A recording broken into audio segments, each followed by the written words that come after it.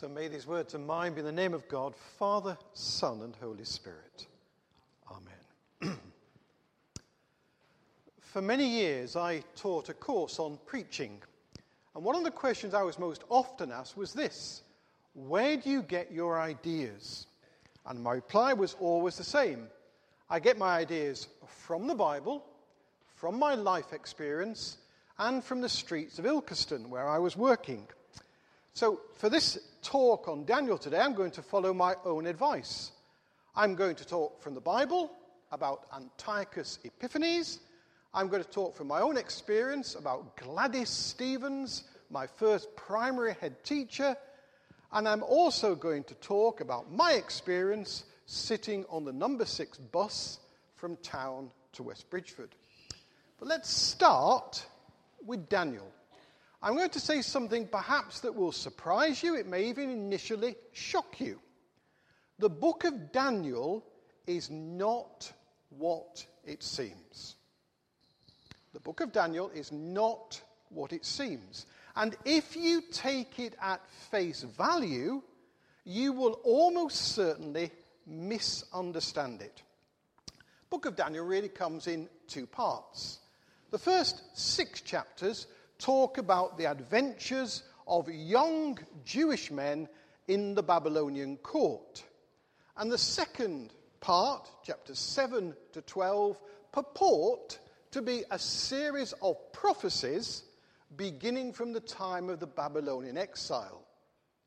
If you take it at face value, you will misunderstand it. Actually, what is happening is this. Though the book seems to be set in Babylonian times and to be dated in the 590s BC, actually the book was written 400 or so years later, about 165 BC, and it was written in Jerusalem. The setting is Babylon, the place of writing, Jerusalem. The time that's being written about, the 590s BC, the time when it was written, 165 BC. Understand these facts, and you can understand the book of Daniel. Ignore them, and you will misunderstand them. The book of Daniel is a piece of resistance literature. It is a tract for the times. So the simple question is this. Let's begin with the question. What was happening in Palestine to the Jewish people in the 160s that caused the writer of the book of Daniel to write the book? That's the question. Before I begin to answer it, I want to go to Gladys Stevens. Gladys Stevens, my primary school headmistress. I owe her so much. First, she gave me the most fantastic educational foundation. But secondly, it was through her that I got the first glimpse of the truth of the Christian faith. For in the 1950s, in Manchester, there was a school assembly every day. I heard a Bible passage. I learnt the collect for the week. And I sang hymns. If you're my sort of age, you may remember. Onward, Christian soldiers. When a knight won his spurs in the stories of old. And I wonder if you remember, from Greenland's icy mountains, from India's coral strand. Do you notice we don't sing that hymn anymore? Lee asked me, would I like a hymn to go with my talk? I was so tempted to choose from Greenland's icy mountains, but I refrained. Let me tell you why. If I had chosen this is what I would ask you to sing. From Greenland's icy mountains, From India's coral strand, sunny fountains roll down their golden sand. From many an ancient river, from many a palmy plain, listen, they call us to deliver their land from error's chain. What though the spicy breezes blow all soft o'er Ceylon's isle, though every prospect pleases, and only man is vile, in vain with lavish kindness the gifts of God are strewn, the heathen in his blindness bows down to wood and stone. Can we, whose souls are lighted with wisdom from on high, can we to men benighted the lamp of life deny? I find it hard to read that without cringing with embarrassment. There is a cultural and a religious imperialism going on here. And that's one of the reasons we no longer sing it. But back now to the book of Daniel. Please keep those words in mind. We need a bit of history. For cultural and religious imperialism did not begin in Victorian England. It's an age-long thing. I want to take you back to Alexander the Great. Alexander the Great, who conquered Greece, Turkey, Syria, Lebanon, Palestine, Egypt, Iran, Afghanistan, who was into India itself when his men forced him to turn back. This huge empire, rivaling the British Empire, and something similar happened. Alexander felt he needed to benefits of Greek civilization to all the he ruled.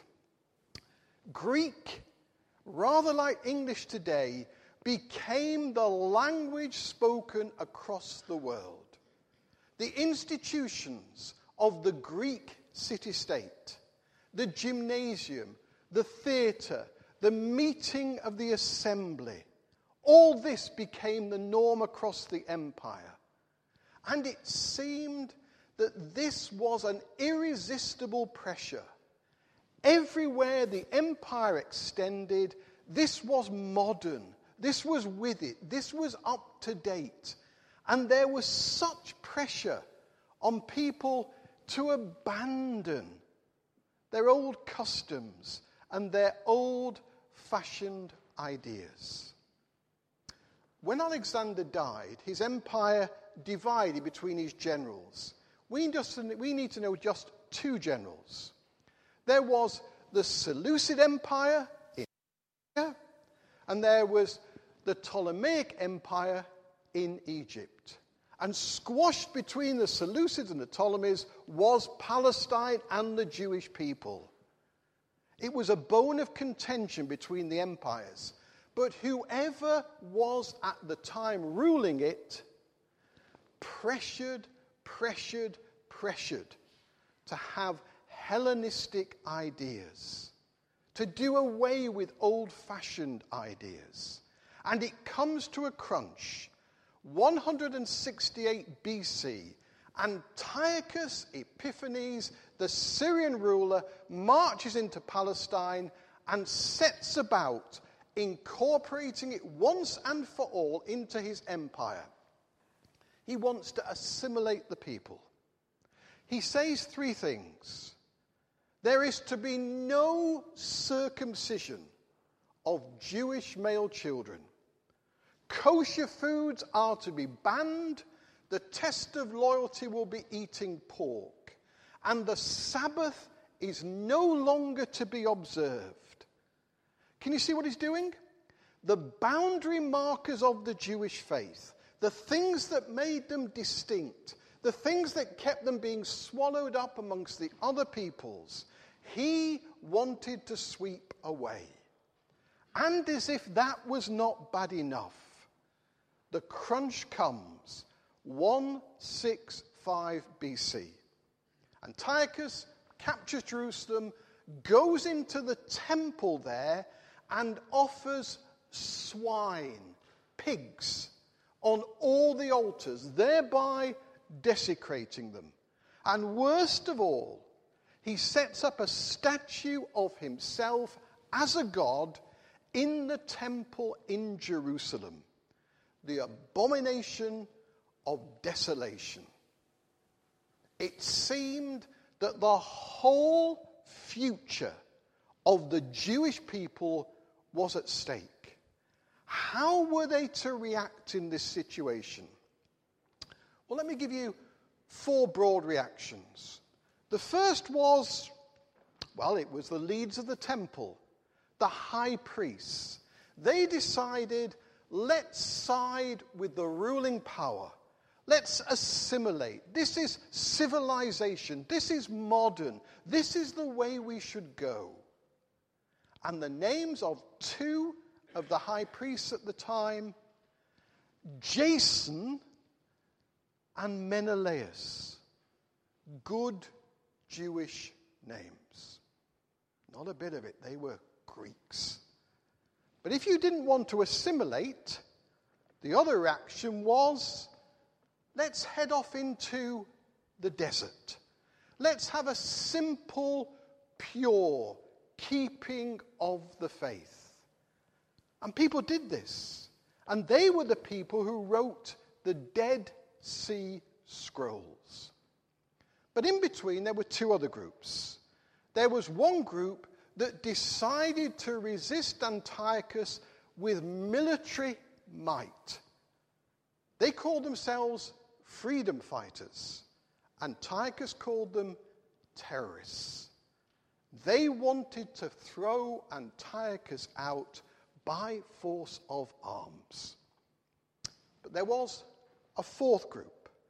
The 4th group called themselves the Hasidim, the pious ones. And it was to the pious ones that the writer of the book of Daniel belonged.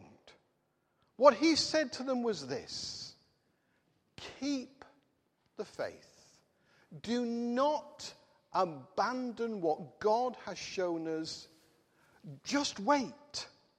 And God will intervene and will bring in his everlasting kingdom. That's what was happening. But that was 165 BC. We live in 2013 AD. You might say, Alan, that is fascinating. I didn't know that. But what's it got to do with my life? Let me suggest some things it has to do with your life. You see, boundary markers aren't there in the Christian faith the same way they are in the Jewish faith. Circumcision, read St. Paul. He says you don't need to be circumcised to be a Christian. Kosher food, read the Acts of the Apostles. Kosher food is more or less abolished within Christianity and disappears very quickly. The Sabbath day, well, that was superseded because Christians met on Sunday, the weekly celebration of Jesus' resurrection. So what's Daniel got to do with us? If I were a Muslim, it would be obvious what it's got to do with us. For rightly or wrongly, Muslims see themselves in our society as under pressure. And so they have boundaries. Make sure women are appropriately covered. Only eat meat that is halal. And let's have Sharia law so we can keep our identity. You can understand it, you may not agree with it, but that's where they're coming from. But we're not Muslims, we are Christians. What is the distinguishing mark or marks of being a Christian? Let me suggest 2 things. both present in church. And the first begins over there. Did you notice in Daniel chapter 1 that the people were given new names? As a Christian, we are given a new name. At the font, at the place of our entry into the church, words like this are said. Alan, Christ claims you as his own. Receive the sign of cross, the sign of Christ. Do not be ashamed to confess the faith of Christ crucified and fight valiantly under his banner against sin, the flesh, and the world, and continue his faithful soldier and servant to the end of your life. You see, if you're a Christian, you have the sign of Christ. You're not an orphan. You belong to God's forever family. You have a new identity, and it is a new identity that is meant to shape how you live. So first the font, and secondly, the Eucharist. The service we celebrate today. We come together as God's family around God's table to be fed by him and then to be commissioned. I wonder if you ever thought, at the end of every communion service, we receive our orders. The priest says, "Go in peace to love and serve the Lord." And as my army friends would say, that is not a request, that is a command. Go in peace to love and serve the Lord. And we say, thanks be to God. Amen. A Christian is someone who Christ has claimed for his own and whom he commissioned to live for himself, to live for God. It would be lovely to sit down there, to say amen, and to leave it. But I'm not going to. What does it mean to be sent out at the end of this service to love and serve the Lord? You've probably heard the saying, when the service ends, the service begins. What does it mean for us here in St. Giles, here in 2013, to be sent out in the name of Christ to love and serve the Lord? We've had Antiochus, we've had Gladys Stevens, and now we come to my ride on the number 6 bus. I've been reading recently how Nottingham is the poorest city in the country. I've been reading about the activities of the loan sharks and the payday lenders in the meadows. And I've been looking up figures on the Church Urban Fund's website regarding child poverty and qualifications in Clifton. Let me give you some figures. Child poverty in West Bridgford, 6%. Child poverty in Clifton, 31%. The number of people in West Bridgford who have no formal qualifications, 14%. The number of people in Clifton who have no formal qualifications, 46%. These things have been on my mind. And I was on the number 6 bus, and I came back through the meadows.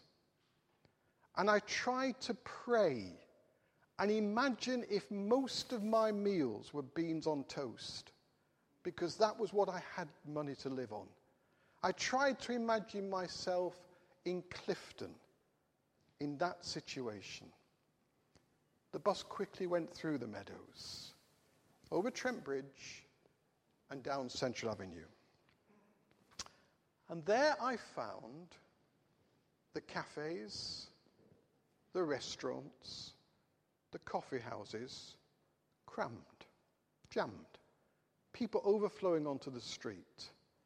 And it hit me in a way it has never hit me before. The contrast between Clifton and the Meadows, 3 miles away from us, and West Bridgford. I'm generalizing, of course, but I recognize, as I've never recognized before, we have so much disposable income, most of us, compared with those who are very near neighbors. Jesus said, "By this shall all men know that you are my disciples, that you come to church on Sunday, that you read your Bibles." Doesn't say that. "By this shall all men know you are my disciples, if you have love one for another." I don't often say I sensed God speaking to me, but I did so powerfully. And I began to say, "Alan, I have so much. And within a short distance of where I live, there are people who have nothing like as much. If I am a Christian, if Christ has claimed me for his own, if I bear his name, if I dare to come to church and to be sent out to love and serve the Lord, what am I going to do about it?" And I don't think that's just a question for me. I think that's a question for our church. What are we going to do about it?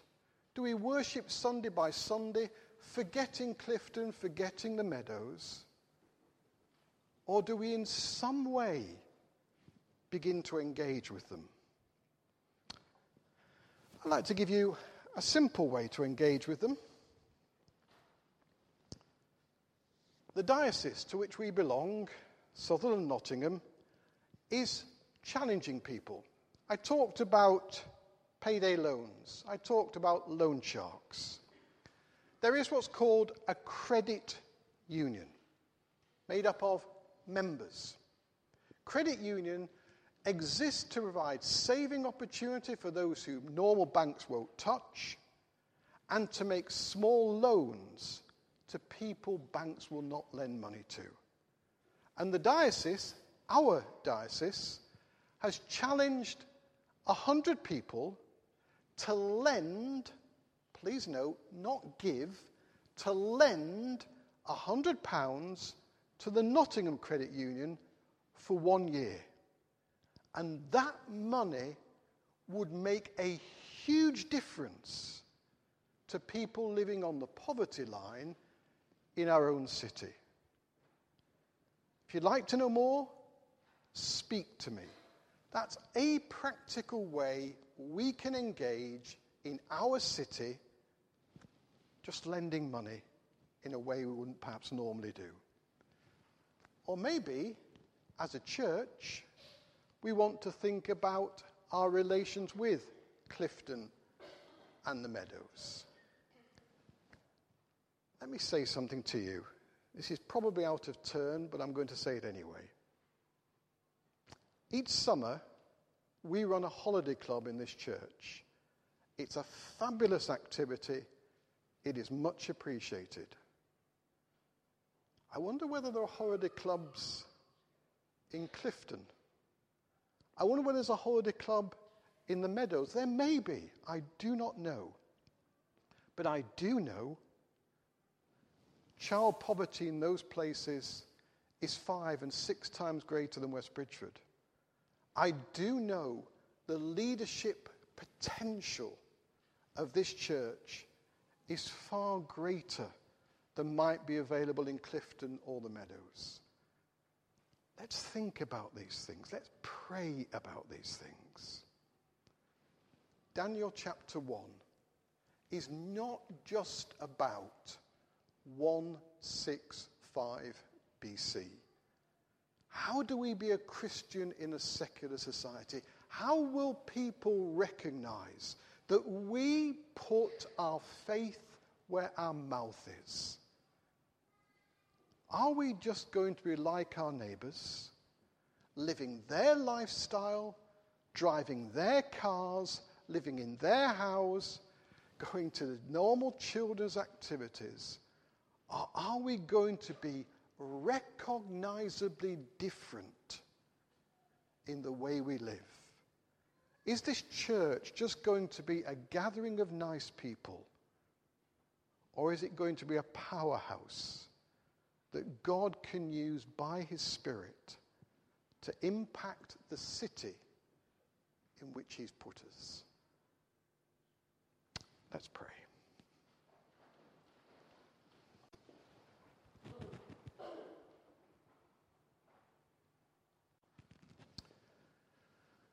Father, thank you for your word. Thank you that it not only spoke, but that it speaks. Help us to hear what you might be saying through it. And help us as those whom you have claimed as your own to go today in peace, to love and serve the Lord.